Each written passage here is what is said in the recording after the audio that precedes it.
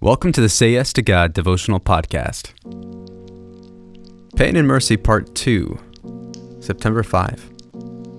It is good for me that I was afflicted, that I might learn your statutes. Psalm 119, verse 71. So a little more about those past hurts.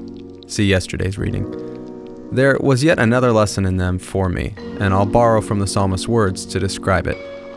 It was good for me.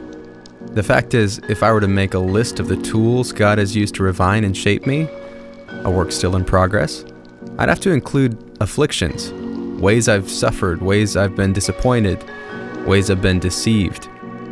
And in many cases, all, that would mean giving thanks for those who willingly or unwittingly inflicted those hurts. It was good for me. It would be short-sighted to forfeit the good because some of it was bad.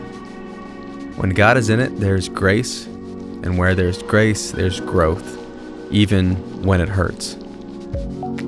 Your next yes to God.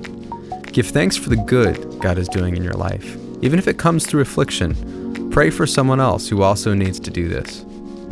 Prayer point. We have a few gaps in the road team schedules. Please pray that God fills the gaps with churches eager to be renewed, refreshed and reinvigorated in their walk with the Lord. That's all for today. Be sure to check out the Life Action Facebook and Instagram pages for more Christ-centered content.